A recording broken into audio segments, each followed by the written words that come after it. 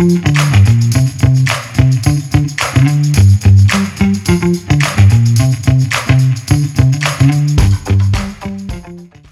listening to The Running Public. From marathoners to mud runners, we all have the same goal. Get to the finish line faster. That's right. This podcast is for you guys, The Running Public.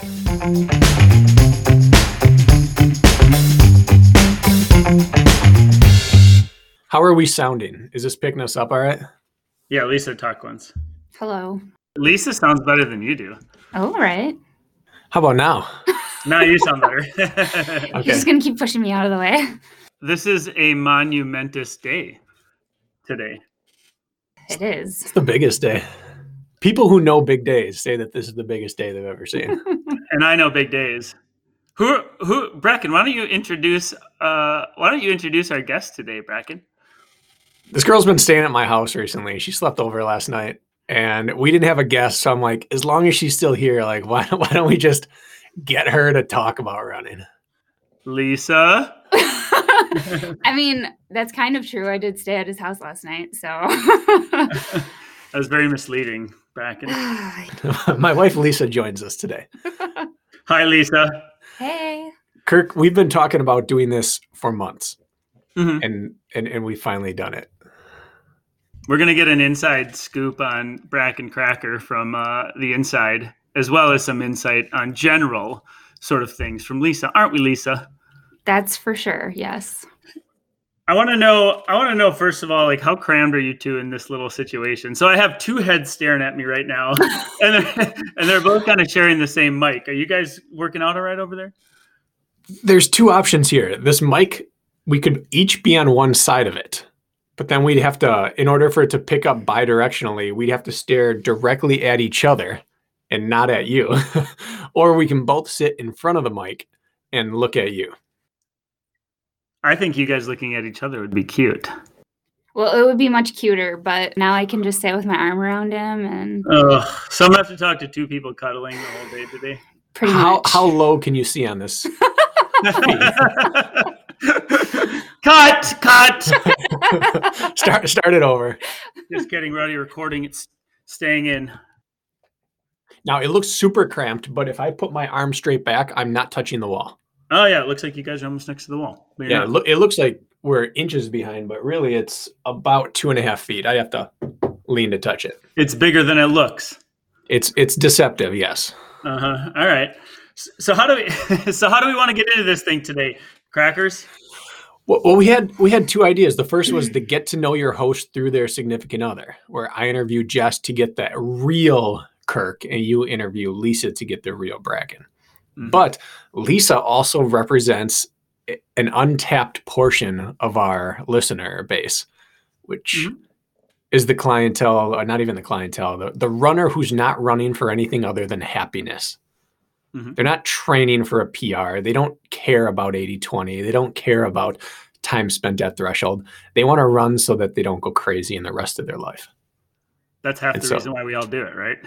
Yeah, and for some of us, it's like 99.99%. That's me, yeah. Lisa, when is the last time that you competed in anything? Because I know I follow you on Strava, and you work out very regularly. And I'll tell you, you run faster than Brakken half the time. I do. When we run together, I'm like, come on, run a little faster. He's like, it's an easy day. I'm like, there are no easy days, Brakken. So when is the last time that you actually like competed in something? How long have you been doing the workout thing without sort of the carrot dangling in front of you? Okay, well, this actually is a really long story. I could give you the short answer, or I could give you the really long story. I like stories. Well, I'll jump in real quick and just say this so the listeners understand, and then Lisa, the floor is yours, is that we don't know each other very well. No, we don't. I feel like we're best friends because I listen to you every week. But Lisa, I think I've met you one time in person. I think 2 times, yeah. Maybe 2 times. I was in your house briefly, but we've never actually like looked each other in the eyes and had a real conversation of length anyways. That's and true. Yet I feel like I know you. Lisa and I text on the back end because Lisa's been like saving our butt on social media, and she's like the one who's posting right now. And Brakken and I are both on the back end responding to things and such. But like Lisa's kind of the secret face behind our social media. So we know each other, but we don't. So all this is new to me. All of this is new to me as well, is what I think I'm getting at. Yes. You guys are friends 2020 forward, but you don't know anything pre-2020 about Lisa. Nothing. Yeah. So I'm learning with the listener is what I'm sort of getting at. So, Okay. Okay, bring us back, Mrs. Kraker. Okay, well, to answer your question, I have not competed in anything since 2 years, maybe for 2 years. 2018. There was a winter race series in the area. It was a new location every month. There was one race every month. It was a 5K, I believe. And I signed up for that to help with my race anxiety because it is really bad, like throwing up during the race bad. We're going to have to dive into that a little more. Yeah. Oh, yeah, for sure. That's the long story. So I ran those, and every month leading into it, I was like, this is not helpful. I'm like still feeling this terrible race anxiety. So I decided that once that was over, that was it. I ran those, and then I was like, I'm not doing that anymore. The stress wasn't worth it. No, and this was Brakken's great idea. Being a running coach, I trusted him, and he thought that maybe if I was racing once a month, it would help with the race anxiety, and it was not the case. Then I just felt race anxiety every month for 6 months or however long it was. It's real. Yeah. It's real. Brakken, what can you describe it from your point of view? And I had 2 athletes this last week into Vegas that were like, I'm so nervous. I'm not even hungry all week. My heart rate's 10 beats a minute higher. I had 2 that were like, they didn't know what to do with themselves. I assume it's somewhat like that. And you're just miserable. Brakken, what was it like from your point of view? Well, she knew that I had race anxiety in the past. And my response was that I got over it through confidence built through training and through racing a lot. Eventually, I was desensitized to it. And we saw this winter running series, and we thought, why don't we just do this?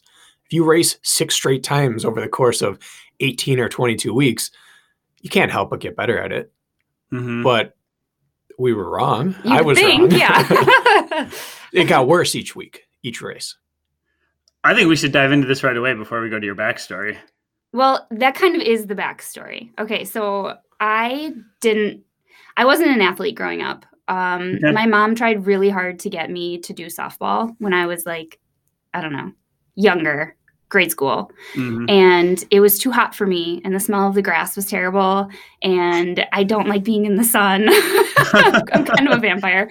So I think Brakken's still a little whiter than you if I look at you side by side. We are actually shockingly similar. Yeah, you even kind of have the little freckles, both of you, and everything. Yeah. You're aesthetically very compatible. Thank you. We have some shared blood somewhere in our lineage. That's weird thing to say. We've been watching Game of Thrones. Bless.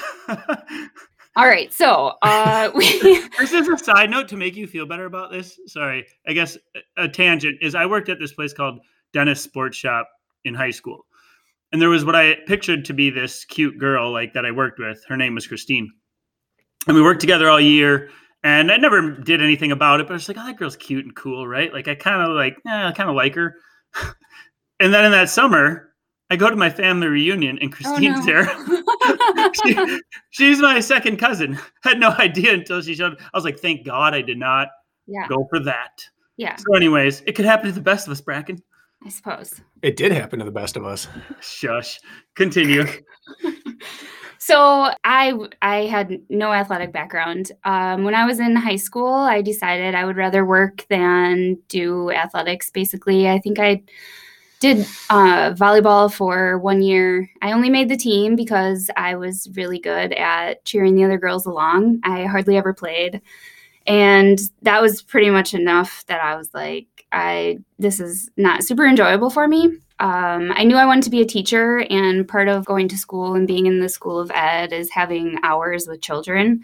And it just so happened my family owned a daycare. So I started working there, and I pretty much just worked all through high school. Did you get anxiety before softball games and that sort of thing? Yeah. Also, when I was very young, like probably younger than my softball days. I was signed up for, notice I was signed up for, I did not have any say in this, basketball, like through the YMCA. And I have this quote that my mom likes to bring back up every once in a while, that I loved playing basketball, the running up and down the court part, but I never wanted the ball in my hands. As soon as they'd give it to me, I'd pass it off to someone else. So I would get really nervous, though. I don't really like all eyes on me. And so I feel like sports is one of those cases where all eyes are on you. And even if they're not, like with basketball or with volleyball, I know those are team sports and not necessarily like everyone's staring at you. It's still, I don't know, you know that feeling where you think everyone is paying attention to you and really no one cares. Totally. Everyone's worried about themselves. So when I was in college, then I went to UW-Whitewater. Sophomore year of college, I decided that some of my friends were starting to gain a little bit of weight, and I didn't want to do that. So there was a gym in the bottom of my dorm, and I went down there, and I would literally spend 1 to 2 hours like every day on the elliptical. I had no idea what I was doing. I had never really worked out before. So once I got going on the elliptical, I realized that my mileage could basically double if I went on the treadmill. So at some point, I switched from the elliptical to the treadmill. And again, I had never run before, so I was probably not going super fast or anything. But well, what's interesting about this is, Brakken, you've alluded to like doing some recovery runs with Lisa in college. I actually was under the assumption that you were some sort of like organized athlete. No, not at all. And you're pretty dang quick today. Luckily, I have some natural talent, I think, when it comes to running. But I'm not actually talented, if that makes sense, as far as running goes. She also just gave us our first glimpse into how her mind works. She was on the elliptical and realized if I work for the same amount of time on the treadmill, I get more miles. Yeah, I see that. Yeah. Yeah. Uh-huh. So eventually I started running outside, and then one day, this is like super random, I was going to the bathroom in the dorm, and there was a poster on the wall that said like, do you enjoy running? Contact so-and-so and run with us. And so I'm thinking like, oh, this is a cute little run group and I can make friends and whatever. So did you struggle with that before we met? Did you struggle with making friends? Did you need I have no groups? friends. Yeah, no friends. No, I don't believe that. Like I said, my friends were not into that scene. So they were, going out and partying a lot, and I wasn't really into that. So you weren't gaining weight personally, though. I don't think so. You saw other girls gain like the freshman 15 and you were like, I don't want to become that? Kind of. Yeah, that was my motivation, and it's kind of vain, but basically, yeah. So I contacted this person and I went to this meeting, and turns out it was the head coach of UW-Whitewater's cross-country team. That sneaky son of a gun. Seriously. And he just was like giving me a lock to my locker in the locker room. Like, I went to this meeting and I was on the team because they needed one more runner in order to make it a team that can compete. So for Title IX. They button hooked you. They lured you in. He gave me no option, and is this allowed? Here's the thing: I'm really bad at saying no too. So, like, even if he had been like, "Oh, is this something you're like interested in?" Give it some thought. I would have felt guilted into it. I need to be on the team so that they can compete. Was there a time trial involved? Was there like a, hey, can you run? Nothing. No, he didn't ask any of my times. He said, when you run outside, what pace do you run? And I was like, I don't know, like 8-minute pace. And he's like, okay, that's what the girls kind of run for recovery runs and such. And I was like, okay, cool. I can keep up with them. I went home and I went on the treadmill for, I don't know how many days it was between when I was in this meeting and actually joining the team. But I practiced then. I was like, I need to be able to keep up with these girls. Are you telling me that because you sat down on the toilet and there was a poster on the door that now you're married to Brakken Kraker with a bunch with kids because of that situation? Is that true, Brakken? I've never heard another version of that story. And it's funny because that is so unlike me. Still, whenever I tell this story, I have to include that because that is not me. I am not the person who's like, yeah, I want to join this club of people and people like be by other people. That's not me. So that was really random, but it also obviously led to some great things in life. It did, but this is where the race anxiety starts. So she heard, I need to be able to run 8-minute pace because that's what the girls run. So she went and practiced 8-minute pace leading up to day 1 of cross country. This coach, he's a really great guy, but I don't know if he's ever coached someone who had 0 running background. So I was just on the team, but he never coached me specifically. I didn't know anything about running. I didn't know that you shouldn't go 90% every day to keep up with the rest of the girls. Like these girls were blowing me away and I was just like, whatever, I'm here. I made some really great friends. I'm still in touch with some of them, but it was bad. Okay, so what year of college was this? This was my junior year, I believe. I just think this is your own unique story, but if you talk about like OCR, maybe the trail scene, I feel like, what would you say? 50% of the people get dragged into their first event or something with no real background and no understanding of what they're doing. And suddenly they're just there. So I feel like this is that was Brakken, right? He signed up last minute because of a friend. So it's relatable, I suppose. But part of it then is, this is where, like Brakken said, this is where my anxiety comes from because there was one race where I took dead last. Cross country. So we have hundreds of people. In cross country. So it was not like the 5 or 6 of us. It was hundreds. I stopped to throw up a time or two because I was really nervous, not racing well. It didn't go away when the gun went off, as they say? No, not at all. It got worse. It was so bad that there was a girl on the team who rolled her ankle all the time. So I passed her in this one particular race. I passed her because she was sitting on a rock crying about her ankle. I then continued running, stopped to throw up, time or two. She passed me and beat me in the race on a rolled ankle. And I'm like, this is terrible. This is no fun. Why would anyone do this to themselves? I don't know. Have you ever, Brakken, do you know anybody else that like mid-race, like anxiety, like throw up? No. I also don't know anyone else who ran their first race of their life on a college team. Yeah, that's true. Everyone preps that summer before college and they came off their high school race season. No one picks up collegiate running. So no, she's unique in that regard. So did you hold her hair back a time or two, or how did you? I didn't know her then. Oh, you weren't on the cross team, or you weren't there yet? She's a year older than me. So I was a sophomore. So I had gotten to Whitewater and now I was at lacrosse trying to play baseball. So this was pre-Brakken being at Whitewater. Yeah. Oh, wait, actually, I was at Whitewater this time in my party years. And I wasn't into that scene. Got it. This would be like the era where Brakken looked down in the shower and saw a little belly and he was like... No, this is still 9 months before that. Okay.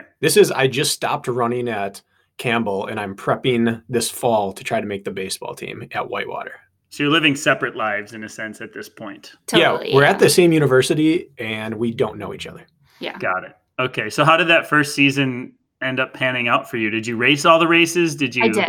I did race all of them. I actually looked it up today because like Brakken can tell you everything about every race pretty much he's ever run. What he was wearing, what shoes he was wearing, what the weather was, all of that. And I can't. So earlier I looked up my best 5K time while I was at Whitewater was 22 something. Okay. On a cross course. Yeah. So not great by any means. So then track season rolled around and I was just like automatically on the team because of cross. Again, nobody ever talked to me about this. So my coach was just like, oh yeah, I think you'd be a pretty good 800 runner, which actually now anyway, I prefer longer. Like I'd rather run a half marathon than a mile. So that was a bad choice for me. There was like a senior in high school who would come run with the team and she was just smoking me. And I was like, this is the worst worst thing. Plus, in track, everyone's like milling around and they're like kind of watching what's going on. And I was that thing where everyone's watching you again. So yeah, so it was terrible. What was the lead up like the week of races, or just all the time, I suppose, in season? How would you describe the race anxiety in the lead up? So bad. It was kind of the same. It was one of those things. It was like a pit in my stomach. It was just always on my mind. I was trying to like hype myself up, but I knew like in doing the hype, I was actually making myself more nervous. And so I didn't have any like strategies or any way of, I don't know, working through it really. Now I run to work through anxiety and things like that. And at that point, the running was causing the anxiety. Talk about a catch-22. Right. So that part was weird. And maybe if I could go back, I would do so many things different. Obviously, I would just not be on the team, but we wouldn't be here today. Yeah, that's true. I don't mean to just pick, since we're talking about, I'm not meaning to like pick on you with this, but oh no, because I struggle with it a little bit as well. This last weekend in Vegas, my heart rate was elevated that soon as I started going to the plane the day before, all day. Normally I rest, like if I'm sitting still, I'm in the 40s, let's say. Okay. And I was almost near 60 as far as heart rate goes. I was up over 10 beats a minute for probably 3 days straight, Friday, Saturday, Sunday. So that's one way it manifests for me, right? And it's on my mind a lot and things. So I can understand that. And sometimes it can be worse than that. So, but my question is, what's so scary? If you have to think about what is so scary, and Brakken, maybe you can step in. I don't know, but like, what is so scary about competing? Okay, the scariest thing for me is I am a perfectionist, 100%. And despite not ever competing, I'm super competitive. So if I'm doing something, I want to do it the best that I can, but also the best of anyone, just knowing that I was, first of all, not racing my best. Like throwing up in the middle of a race is not racing your best. So I was not only not racing my best, but I was also not racing anywhere near what everyone else was doing. And so just that kept building, and every week, the anxiety would get bigger and bigger because it was the same thing. It was just mounting. So you're afraid, so like anxiety knowing like you're not the best, but people were still looking at you, acknowledging you weren't the best? Yeah, exactly. And then like having to comfort me when I come through the finish line in last. I was like, oh, this is just the most embarrassing thing ever, It'd be one thing to be last on the team, but to be dead last, it was embarrassing for me. And I know, you read all those memes or those inspirational quotes, like someone has to be last and you're lapping everybody sitting on the couch. Yeah, exactly. But that's not how my brain works. So it wasn't good. That part wasn't good for me. Did you get better? Did you end up improving, or did you end up taking the caboose, sort of, that was your role? Yeah, I was pretty much last always. I wasn't dead last always. There was one race where I was dead last. My goal was always like to beat a handful of people so that I was, mixed in with the last group instead of being the last. But that carried over then into track, where I was just getting my butt handed to me by this high schooler. And I eventually just stopped going to practices, and I just kind of quit the team. And the coach didn't care because he was never invested in me in the first place. I was necessary so that they could compete, but like me personally, he didn't really care. And that sounds really bad, but I mean that's just how it was, So he didn't know your name, correct? No. Okay, so my maiden name is Kolb, which is Kolb. There are 4 letters. He called me Lisa Klob all season. And people would correct him. And eventually the team started calling me Laura Klob, just as a joke that he didn't even know my first name. So I was Laura Klob for a year. It was. Wait, did he go with that? Did he start calling you Laura? No, he didn't go with the Laura, but like anything that had my name on it, it said Klob. And there was a point where I just stopped correcting him. I was like, okay, that's fine. I'll be Lisa Klob. Do you think it would have, if he would have encouraged you appropriately, do you think it would have changed anything? I do. I think if I had someone who could actually coach me as a new runner, I think I could have been a whole different person, realistically. What you outlined though, Brakken, you and I talk about this, you should chime in here, is like is that a lot of times in college or even high school, we don't understand why we're there, what we're doing, or how things should be approached at all. And then you're an extreme example of that, Lisa. Mm-hmm. You got thrown into the fire. Yeah. What do you do about that? Was that the same coach you had, Brakken? Was it? Yeah, he coached me my final year I ran cross. I had him as the coach. And did he seem invested in you? Okay, in this guy's defense, like Lisa said, he's a very, very good person. He's very ditzy and scatterbrained. Mm-hmm. It's hard to tell with someone like that if they're ever choosing to make the wrong decision or if it just never crosses their mind. It's just who they are. Yeah. This is my problem and why I rant against high school and college coaching so often is that it doesn't matter if it's a error by omission or by decision. The long-term ramification is the same. Mm-hmm. And so I live with someone who on a day-to-day basis, in a semi-trivial manner, is dealing with bad coaching still to this day. Like her inability to compete and race directly stems from her first running coach. Now, I say trivial because we're not dealing with eating disorders. We're not dealing with body image issues. We're not dealing with sexual or physical or mental abuse. And so she was lucky in that way. But if I get to see the long-term ramifications of maybe incidental bad coaching, it really heightens my senses to what is going on out there. And again, college coach can't learn your name. Little things like that. Because she's my wife, I don't want to get too caught up in her one scenario, but it's indicative of the bigger problem, which is bad coaches don't stop impacting you when they stop coaching you.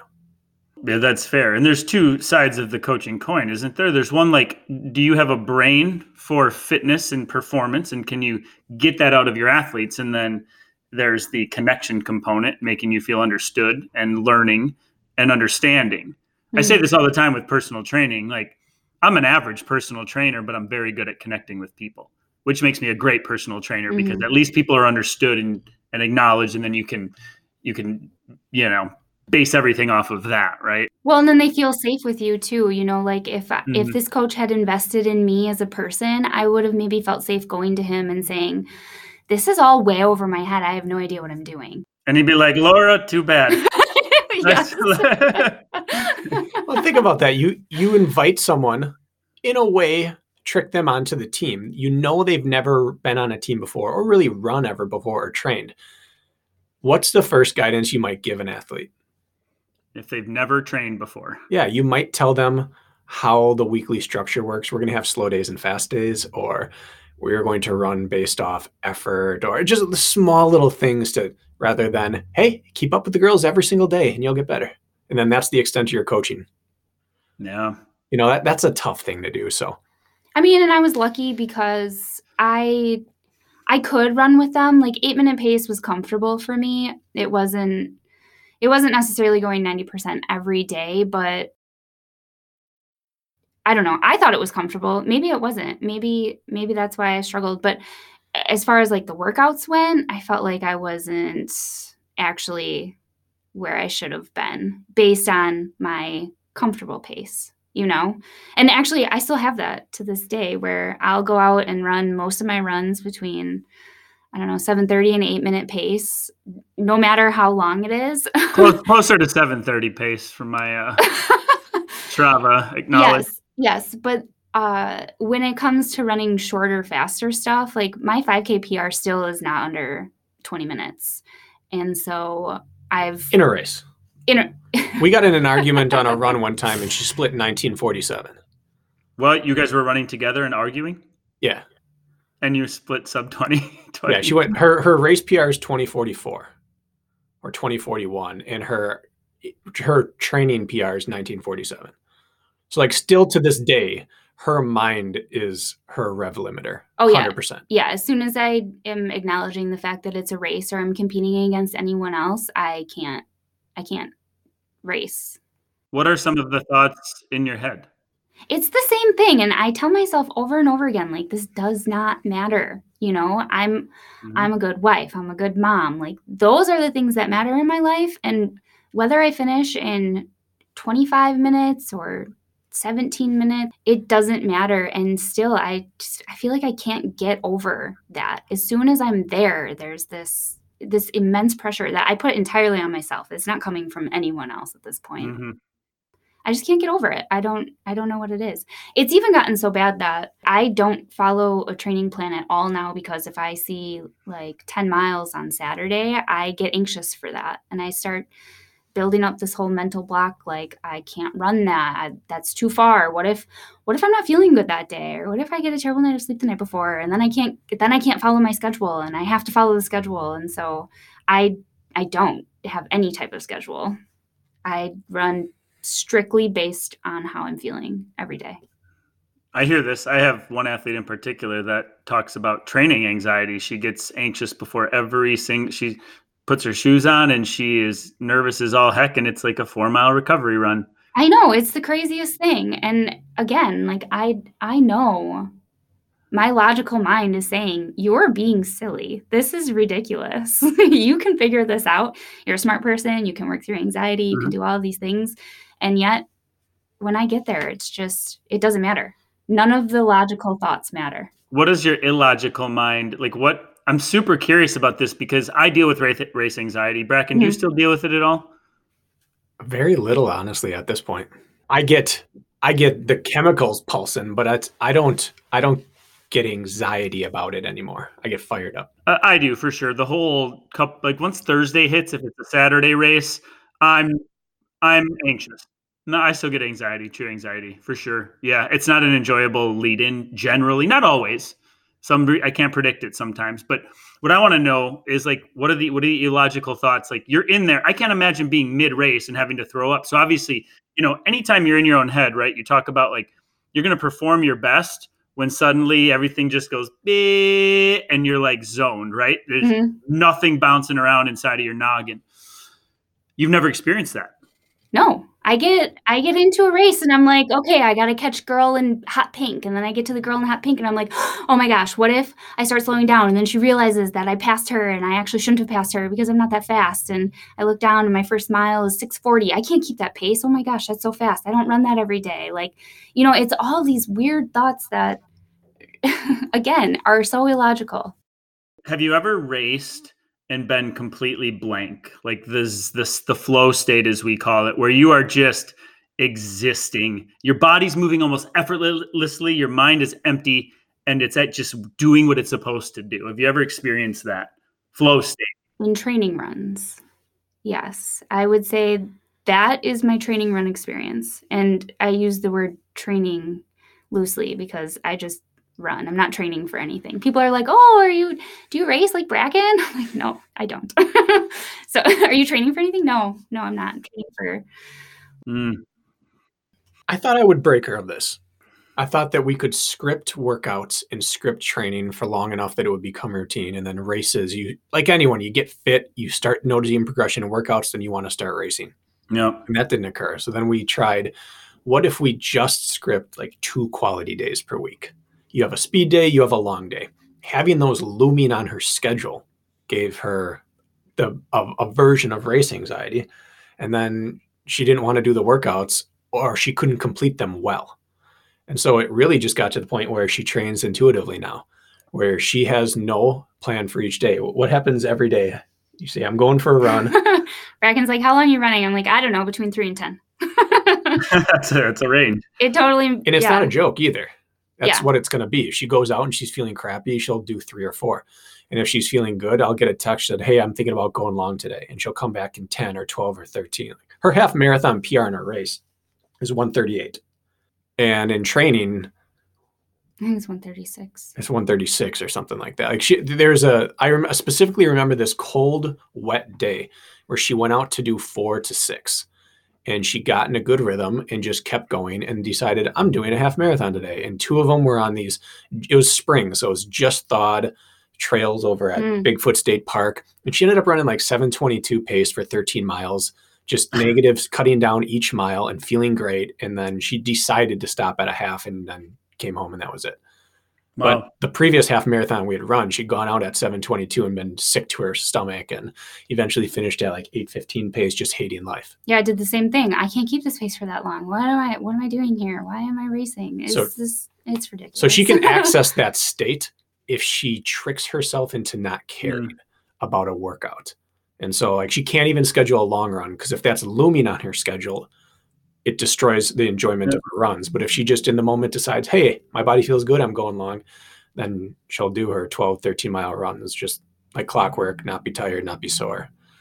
What strategies have you tried to abate this situation? Anything?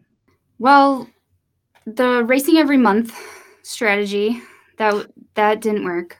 I've tried racing with Brakken several times. That doesn't really work because I feel like racing with Brakken, he runs my pace. Oh, but then I have someone who can pace me or hype me up when I need it or whatever. I will say there was one race maybe where I just went and I had a great time. We were on vacation in Hawaii, so Brakken could run the Spartan races, and literally the last heat was about to go off, and his sister Marin was there, and she looked at me and she's like, do you want to go run? And I was like, sure. So she borrowed a pair of his shoes, and we like took off. The last heat had already gone. And I was already in the car buckling the kids in. We were on our way out of the parking lot. Yeah, we were we were leaving, and I still had to run that day. So I was like, sure, let's go do it. So she and I went through, and I wanted to stay with her. Obviously, that was the whole point, was to run together. And it was fun. Like, I had a lot of fun. I think because we started as the very last people, and because I had no expectations, I had no build up to this. It was, let's go do this. Bam, we're running it. There was like not a second to even consider. Plus we were in Hawaii, so that kind of, I feel like that makes everything better. Yeah. But you weren't necessarily competing either in a sense. No, right. Yeah. Right. It was basically a training run. So that was probably my only good race experience. So race anxiety, and then we'll move on, but race anxiety has won, and you've decided it's the winner. And I'm going to live my life. Yeah. Just leave that be, the kind of the storm cloud, and just let that be off in the distance. Yeah. So I think that kind of leads into, I'm going to get kind of deep for a bit, but I tell people I run entirely for my mental health, and I do my other workouts entirely for staying in shape. So when I was in college, my 17-year-old brother was killed in a car accident, and he and I were super close, and it just rocked me. Like, it was really hard, as you can imagine. Mm-hmm. Brakken and you met sometime around there, didn't you? Shortly after his accident. Okay. Yeah, I was in a pretty bad place, and I believe I was running at the time, but I wasn't on the team. Actually, that year, so I ran on the cross team and the track team for a short bit. And then the next school year, the first day of school, I broke my foot. I had my tonsils out exactly 1 week before, and I was still on like liquid Vicodin. I was taking a nap, and my phone rang. I got up to answer it, and I just tripped on the carpet and broke my foot. Oh, boy. So that actually was good, because I had a really, really good excuse to not be on the team anymore. Sure. So I went through that and rehabbed that or whatever, and then I just ran for my enjoyment. And through the time of my brother's accident, I continued to run. I found a lot of peace in that. He used to ride his bike with me, and he'd always tease me and be like, come on, you're going too slow, which obviously, if he's on a bike. Mm-hmm. And his accident, the site of the accident is like 3 miles from my parents' house. And so it's out on a country road, and I found that was super therapeutic too, was to run to that site. And then I would run there and I would stop and cry and just kind of sit for a bit and be sad. And then I'd have to get home. Running started as like a very, very high anxiety thing for me. And I used it at that point without knowing it or acknowledging it ever. I used it at that point as a way of working through a lot of sadness and a lot of hurt and pain. So I think since then it's just been like I'm out there running to give my mind a break. Like I've got 3 kids at home and I love them with everything I have. Like I think I'm I think I'm the most devoted mom. I believe you are. I am really like, I'm the mom. COVID has been great in that my kids are home from school and I love that they're home with me 100% of the time. I'm that mom. But I do really value that time of being outside, getting the fresh air, being completely by myself. I've joined a couple like moms running groups in the past couple of years when we were living in Colorado, actually. There's a really, really strong mom running group there. And I joined that and I only went on like 3 or 4 runs because that's my time, to be by myself. And I know a lot of people prefer to run with someone. And I have found through the years that I prefer to run by myself or with Brakken. I think that's my one exception. So you're like, I'm okay with not racing. That's not something that I ever feel like I need to do. I don't really look at it as like, I know you were just saying, but I don't look at it as the anxiety one. I look at it as I have no purpose for that. Brakken has a purpose. He loves being competitive. He loves racing. Like he runs during the week so he can race on the weekend. And I run during the week so that I can also run on the weekend. Like I just want to go out and run. I really like this anxiety mental health talk because for me, so I run on the anxious side in life in general, and I've struggled with that. If we have Jess on the podcast, she can outline maybe that a little bit better as she can see it. But running for me is obviously it's my sport and I love it, but it's also medicine without question. So is it work the same for you? Oh yeah, for sure. After my brother's accident, both my mom and my sister, went on antidepressants, and I could have easily, but I used running as my outlet. And again, it wasn't an intentional thing. I wasn't like, oh, I have this like heavy weight on my shoulder, I have to go outside and run. It just, I don't know, my body knew I needed that. So I continued to run. And it was not really anything I ever acknowledged, really until the last couple of years where I started saying I run for my mental health and I do everything else for my body's health. So yeah, I totally relate. I am an anxious person naturally. And I, especially through like the pandemic and having small children and all of that is very stressful. And I'm also one of those people, I was just telling Brakken earlier, that if I don't have anything to stress about, I will find something to stress about. So running is definitely my medicine. Okay, so I want to pick up this conversation then. So as far as we left it, pre-you and Brakken meeting. Yes. I want to get into your 2 side of things too. If there's more to add to that, please let's add to it. But so so there's something in college we used to joke about when we ran track and cross country, and that was having speed goggles. There would be like, oh, like she not that pretty, but I'm gonna date her anyways because she's fast. And be like, you're only dating her because she's fast. Everybody knows. Speed goggles, like beer goggles for running. Yes, speed goggles. Wow. I fell into it with a girl once who I found not attractive at all, but she was fast, and that was a turn on. And so suddenly I'm chasing her around. I don't even know why. Right? So in college, we called it speed goggles. Okay. Brakken, you didn't have speed goggles, did you? Well, when I met her, she wasn't running on the team. I was still coming off my broken foot. She was spectating.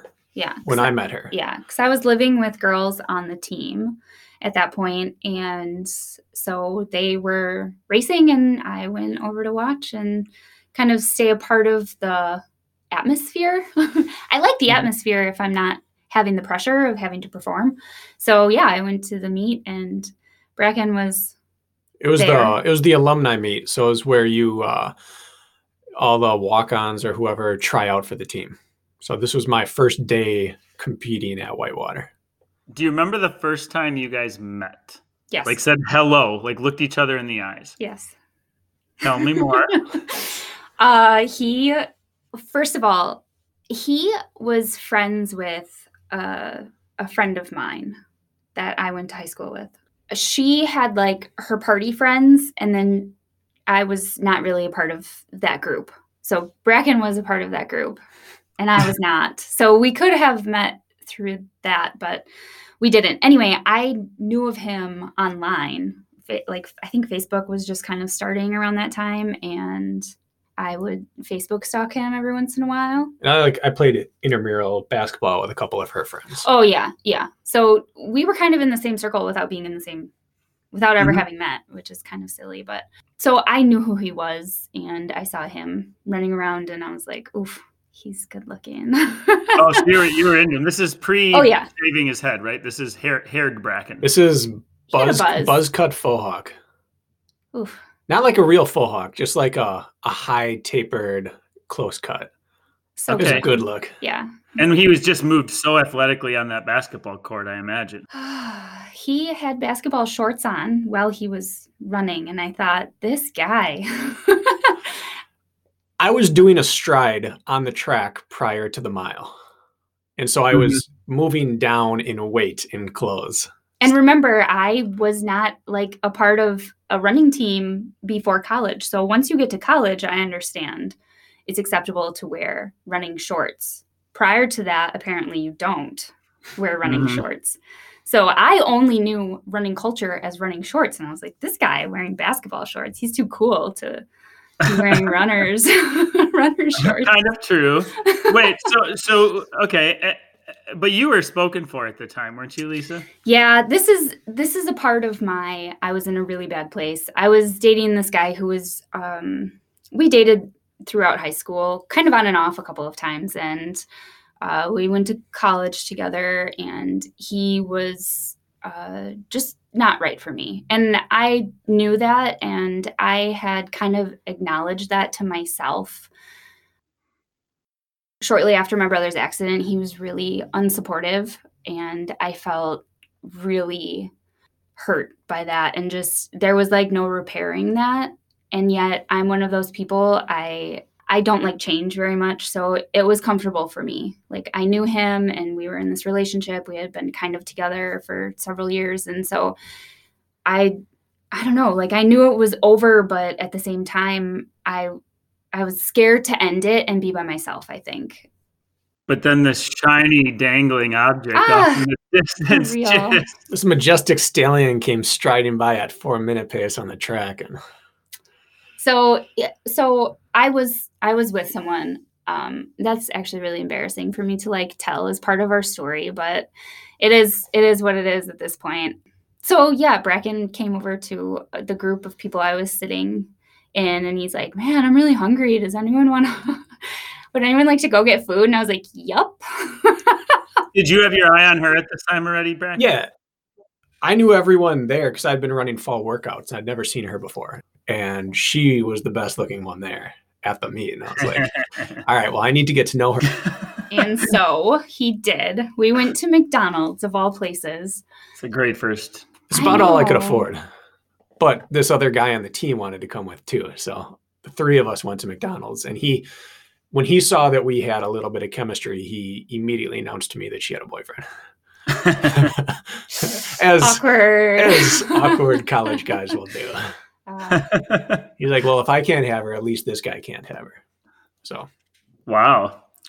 Continue. So we got to know each other platonically. Yeah, and from there, we texted a lot. My family decided not to celebrate Christmas. This was our first year after losing my brother, and we went to Arizona and stayed there for a week. Brakken and I texted a lot. This was in the day when you had to like pay per text, and Brakken's texting bill was like, it was like $280 that month. Worth it.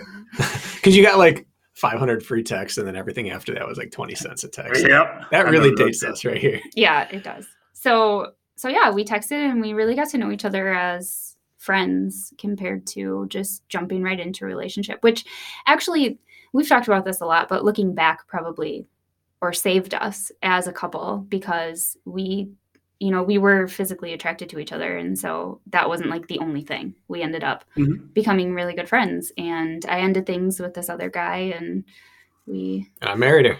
Yeah. You win. Yeah. I mean, and the whole time, like I was absolutely in it. It was a win or lose thing for me. Like my entire goal was to get her to leave him. And you weren't bashful about that? Well, I didn't tell her, but I had I wasn't talking to her because I wanted to be good friends with her. I mean, it was kind of clear to me too. And I was, again, that was a dark place for me. So don't say that. Makes it sound like well, not because of you. I was desperate. No.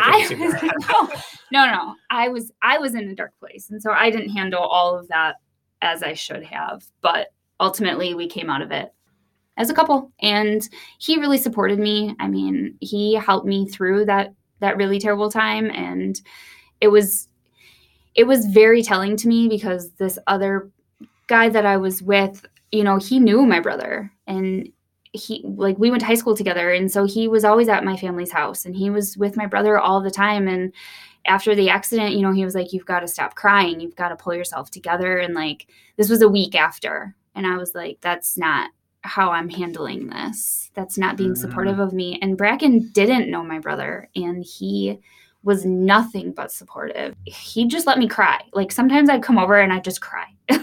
And it was what I needed, So he really was exactly what I needed at that point in my life, actually.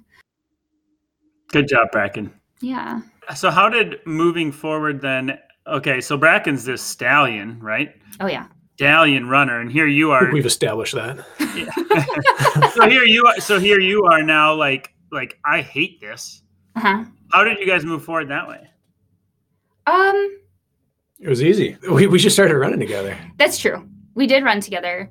Once we got out of college, we married very shortly after, and we ran together all the time, every day. I don't know if you remember that correctly. Why?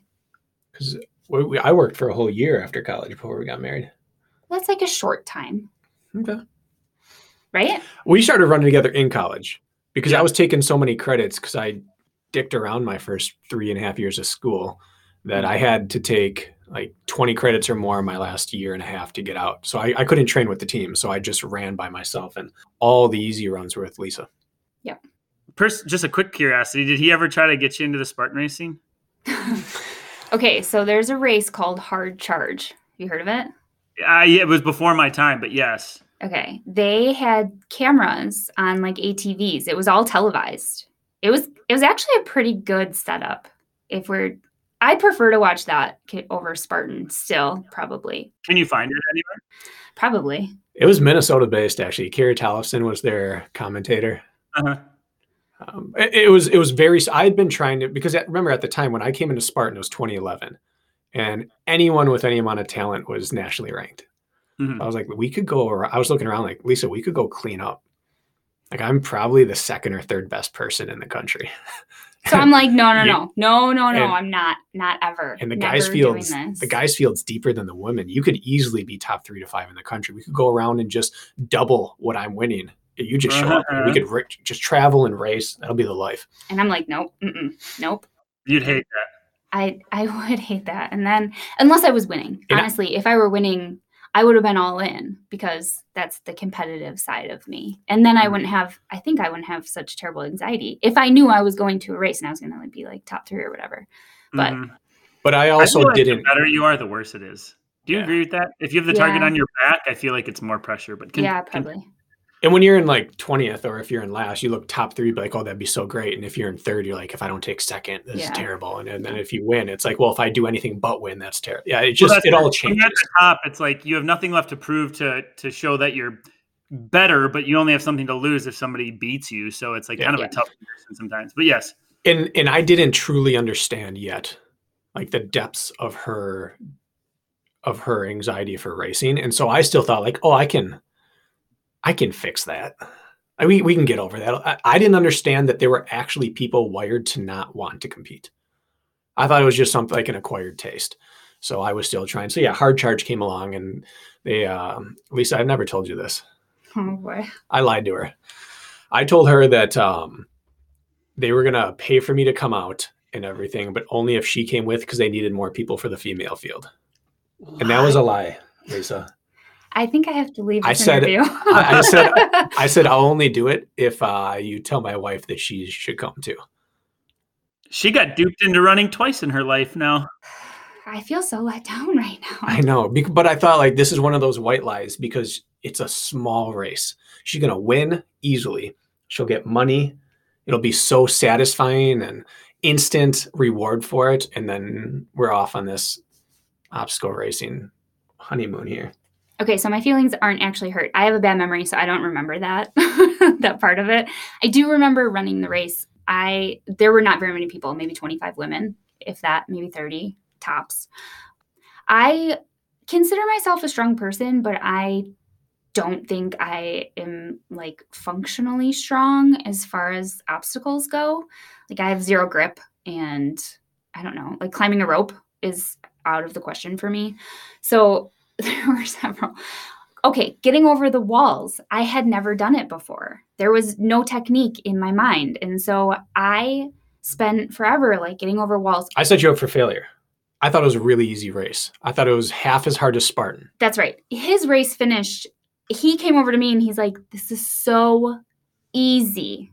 Uh-oh. It's a piece of cake. And I was like, okay. I was trying to get her confident, but also they didn't have any rigs. The hardest thing they had was this monkey bar with staggered monkey bars. And you had just gone through a crawl and you were sandy and wet. And I thought it was tough to hang on to the monkey bars. So I said, all you have to do is get through the monkey bars and you're fine. So I don't really even remember the obstacles, but I do remember there was one obstacle where they had like a timeout box. If you couldn't complete the obstacle, there was like tape on the ground and you had to stand in the taped box for like 30 seconds or a minute or whatever. So I was trying this obstacle. I think it was some sort of wall. And I was trying this obstacle. I was trying. And I was like, I'm not getting this. And there was a guy standing there and he's like, try again. I was like, no, I'm not getting this. Like, let me stand in the box so that I can have my time go and then I can keep running. Sounds like a nice penalty. Yeah, I mean, it wasn't burpees or anything. Except it's her worst case scenario. You're standing there and people watch you fail. Yes. And you're just standing there doing nothing. Yes, totally helpless. So not funny, but I can imagine that's kind of comical. Like you're just standing there in shame. Alone. Exactly. For a minute or whatever. That's kind of a long time. And people are like running up and passing you. And so that was not a great race experience. I was in the timeout box. I was in the box of shame for long. Because it was like 5 foot, 6 foot, 7 foot, 8 foot walls in a row. That's what it was, yeah. But she had no technique, so she couldn't get over the 7, and then she couldn't get over the 8. So she's just sitting there. Us pros, heavy air quotes again when I use that word. Like I have an athlete right now who went and did her first couple Spartan races, and she couldn't get over the 4-foot wall in the start corral. And she said, I'm not going to another effing race until like I had to sneak around the 4-foot wall to just even start the race. And that was like a very, like people experience these sort of things all the time and you don't even think about it. And her thing's like, I got to get over that 4-foot wall. Otherwise I'm not even going to start. Yeah. So for example, this happens all the time. We don't think about that, but there's thousands of people at every race venue that go through those sort of things. So. Well, and I'm a decent runner in that I can go out and run a decent pace for like your average run, but I have no like athletic ability otherwise. So when I come up against a 5-foot wall, I'm 5'5", so I'm not even like particularly short, but I'm looking at this wall thinking it's almost as tall as me. How do you get over this? And, Brakken can show me, but I can't move my body in the way that he does. I'm not athletic in that sort of way. So the obstacles to me are like, no, I have no knowledge of them. And unless I was able to actually practice every obstacle a lot and become proficient at it before the race, like I have no hope of, at least I think I have no hope of completing them. Mm-hmm. The finishing gauntlet probably took 15 minutes, the last 200 meters, because it was all things she couldn't do. And she was so embarrassed and frustrated. I could see it. It was in front of a crowd. This is like in the festival area, you know, Mm-hmm. They have the last bit. And I was like, this is. And there's cameras. And I just walked up at the finish and I said, I'm so sorry. I'll never ask you again to do a race. And I haven't. That was probably 2012, 2013. And I haven't since that day asked her to do a race. Yeah. He saw the look in my eyes. It was like, I hate you and I hate this sort of look. Yeah. I was like, you said this was easy. Easy. I was in a box of shame. The box of shame does sound better than burpees, but if you think about it, it might be worse. Just helpless. You know how many people race anxiety probably takes out of the sport itself? There has to be way more than we even understand. The battle that people fight with this has to be, I mean, I'm sure a lot of people listening battle with it in some sense. So it's just very interesting to hear. It's very interesting to hear. It's like, it's the tough thing is like, you acknowledge it, you know it's there. You have a logical person. Yeah. You're self-aware. Yeah. But you can't fix it. No, I can't. And it's really funny because, you know, here I am with Brakken, who's really good at it, and I'm not. But I also just have no desire. And like I said, maybe if I had done that hard charge race and I just like smashed the other women and I was like, yeah, I'm really good at this, then, you know, maybe my mind would be different. But as it is, it's not for me. We wanted to talk about like the everyday runner. It's okay to just run, right? Mm-hmm. Is there any more you wanted to add to that? Like, just like, it's okay. Like, we always talk about being purposeful with your training and like every workout has to have a purpose. And we kind of shove that down people's throats. Mm-hmm. And here you are, the wife of one of the best coaches I know, not adhering to any of those principles. I know, it's so funny. I'll be like, okay, as my husband, should I go run today? And he's like, yes. I'm like, as a coach, should I? And he's like, no. He knows I just need it for my mental health. And so he's really good about breaking away from like his coach role to let me just be a happier person. Brakken, do you think there's a place for in a person's purposeful workout plan, they're having a day or they're super anxious or they're angry at the world or something tragic happens in their life? Is it okay to pull a Lisa, a Laura, whatever, and a Kolb and just go for it? What do you think to that person who uses it, their training, but they also are using it to manage life? What do you think? I always ask her the same question when she asks a question that she knows what she wants the answer to be. She said, I know this is what you would say, but I said, what are you training towards? Mm-hmm. And I think that dictates everything. Like, I'm training for performance. So everything I do, like I have to hit my big workout if I'm anxious that day. I have to hit it if I have life tragedy. I have to hit it to avoid skipping it. Yeah. Lisa and people like Lisa, they are not training towards performance. They are training happiness, and running makes her happy. And if that day you don't have any desire to run, then you don't run. And if that day you know you're beat up and sore and you want to get 12 in, you go and get 12 in and you readjust the next day or the day after. You pay those consequences when they arise, because happiness has to be your driving force, because that is her goal. I want to be stable and happy, and I want to enjoy my life, and this is my way of doing it. And so that everything she does in training is framed by what makes me happy. So no, it was difficult for me to accept that for years, because that is not what science says. That's not what, it doesn't matter about that, because who cares what her adaptation to the stress is, because that's not the stress that matters. It's not the physical stress that's important, it's the mental. Mm-hmm. Like, and I'll be honest, there are times, like I took the entire last week off of running because my body was just tired. Like, I am really bad at taking rest days because my mind doesn't take a rest, you know. It's always on, and I always want that release. And so I'll I've been taking 1 to 2 off days a week for a while. I've been trying to be good about it, but I'm bad about taking like a full off day. Like an off day for me now means not running, but still doing 50 minutes of a leg workout. That's not an off day. And then I'll go out the next day and then I'll want to run 10 miles. And I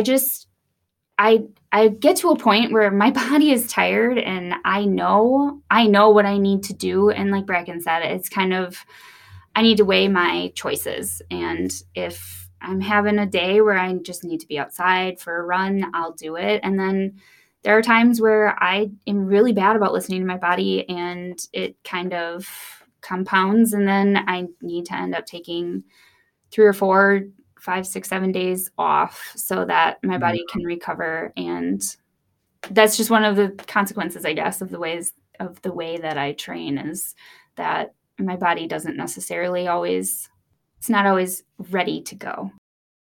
Well, that's the actually trap. Like if somebody is just training like blindly and not knowing what they're doing and thinking every run needs to be hard, like Right. there are people out there training without any other purpose other than to perform.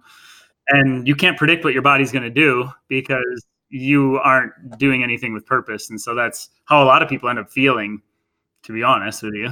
Yeah, for sure. And I think I'm lucky in that I don't have a race next weekend where I'm like, oh, I took all last week off and my body was so tired. And, it's, if I take a week off, I take a week off. And if my body's super tired, then my body's super tired and it doesn't affect anything else, Brakken, you've played a lot of sports. Mhm. I played a lot of sports. You've played a few more.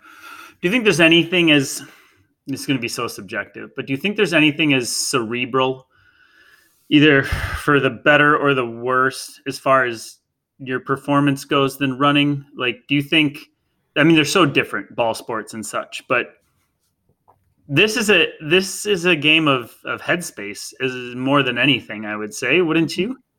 It's right up there. There's certainly nothing that's more dictated by your mind than running.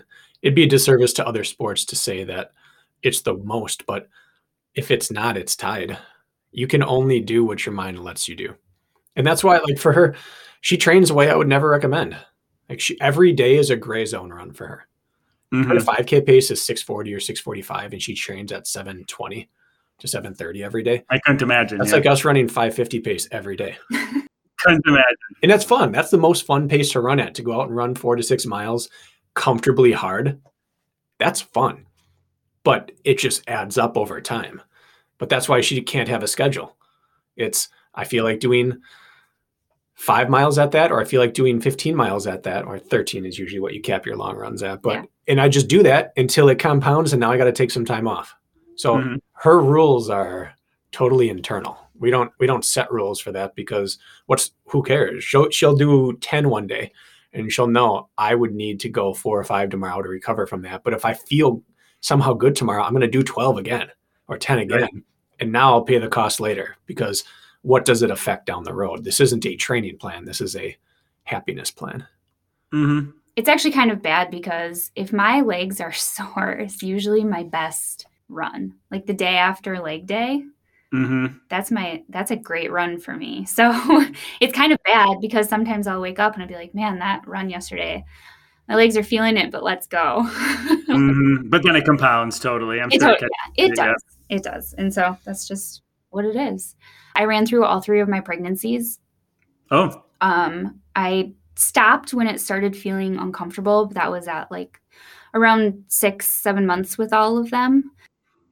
And then I got pretty much right back into running after my pregnancies, because, well, as a new mom and having a tiny one, and then having a tiny one and other children, I definitely needed that. And I knew at that point running is my sanity. And so I would like to encourage women who are in that position, to find something that can be your release, and make sure that you make time for you. You always hear, like, when you have a baby, if the baby's napping, you should nap, or like moms need a break too. And moms do need a break, but maybe find that thing that is giving you a break. And maybe it is napping, but for me, running goes. That was my time. There are a number of women who are very afraid to do something like that through pregnancy, to run. You didn't find any adverse effects or negative consequences to that, only positive while pregnant? No, I didn't have anything negative. I would say they do say that your tendons become like more loose when you're running or when you're pregnant. And I rolled my ankle really bad.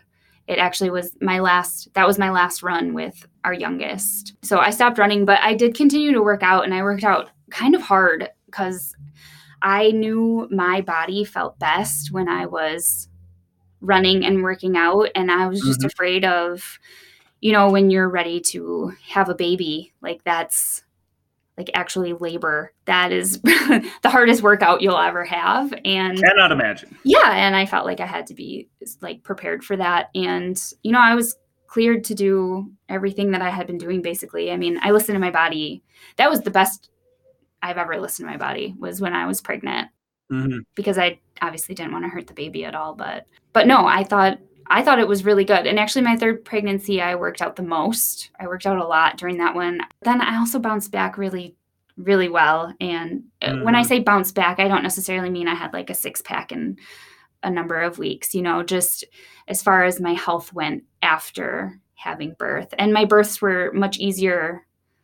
My second and third births were easier than my first, and I worked out more for my second and third labors. And then again, the recovery period was better because I was continuing to work out and stuff. So I've seen it with a number of my clients and my sister. Yeah. Who, it's like 6 weeks, 8 weeks after giving birth. And I look at her, I'm like, what on earth? Because she set herself up well by continuing to stay fit and then kind of jump back in. Yeah. There's a lot to that. So Brakken's not here because he's taking care of crying kids. So can we talk smack about him? Oh yeah, sure. What do you want to talk about? Before he comes back on, I want you to talk about like the annoying things that he does, right? Because what is your biggest, do you have a Brakken pet peeve? Like one thing that he does that annoys you? Anything that jumps out? About that actually. Dang it, he's back. He's back. No, I don't really. We're really, this is not what you want to hear, but we're actually really good about if we have little things, like our communication is pretty good. So I feel like I don't know, if there's something that's like bothering me, I bring it up and address it. I left the room and we're talking about like pregnancy running. I come back and we're talking about my biggest flaws. Yeah. Yeah, it was time to move. I thought we could talk smack while you were gone, but you came back too quick. Did you say my core? No. Yeah, I gotta work on my abs. One other thing I want to know, because Brakken and I refer to you and I refer to Jess quite a bit. Is anybody ever going to have the opportunity to meet you at any race this year? Will you be anywhere with Brackenstein in support where somebody can meet you or say hello? I would love to. I'm definitely feeling the urge to travel and get out of the house. Hopefully. That's my answer. Hopefully. We stopped once we got to so many kids. Yeah, when you have to pay for all those plane tickets, it's like, geez. And then now we're to the point where travel's more feasible. Plus, they're all by this summer like sleeping by themselves, so we can just get out and go. So our plan is that this is the year we go back to like young newlyweds traveling to races. Yeah. Okay. Yeah. So you think you'll be to some of these Midwest ones where I can? Oh yeah, yeah. I would really hope to do at least those for sure. Midwest for sure. I owe her Tahoe for half a decade now. Every year I'm like, I am going to Tahoe. I need to see it. It's so beautiful. I love being outside and well, not in direct sunlight per my softball story, but right. And every year, he books flights kind of close to race day. And so the price goes up, up, up. And then every year I'm like, it's totally not worth it. Like you just fly out and do your race and come home and I'll stay home with the kids. So we will see you. Hopefully. Yeah. That's all right. What have I not asked? Anything else? Well, how would you rate him on a scale of 1 to 10 as a father? Oh, he's the best. He's absolutely the best. Yeah. As a husband? He's the best. He's always considerate of me and the kids. As a decision maker? He's 100% better than me. He is the decision maker. As a driver? He's better than me. Yeah, he's good. He's a 10? Yeah, I'd say. As an athlete? Well, I think he's super athletic, so I'd give him a 10 for 10. All right. As a kisser? He's good. I'll go 11 for 10 there. Wow. I know. As a back massager. Oh, really good. That's good. I'm really setting him up to look good here. I was doing. Yeah, keep coming. Let's see how many 10s I can get here, Kirk. Nope. I got to get to work. Sorry, darn. That's all I got. That's all I got for you guys. Okay. What do you got? And we're going to end on me being a good lover. I am fine here. I didn't ask that question. It was insinuated, Kirk, and the answer was he's a 15 out of 10. I knew when to stop. Right? Well, Lisa. Thanks for having me. Thanks for the chat. It was good to get to know you a bit. Yeah, you too. I mean, I guess I didn't really get to know you any better. You just got to know me. Very one-sided. That's all right. Well, next time, I already feel like I know you, so there. I already told my story. Yeah, exactly. It was good chatting with you guys. Yeah, you too. See you, man.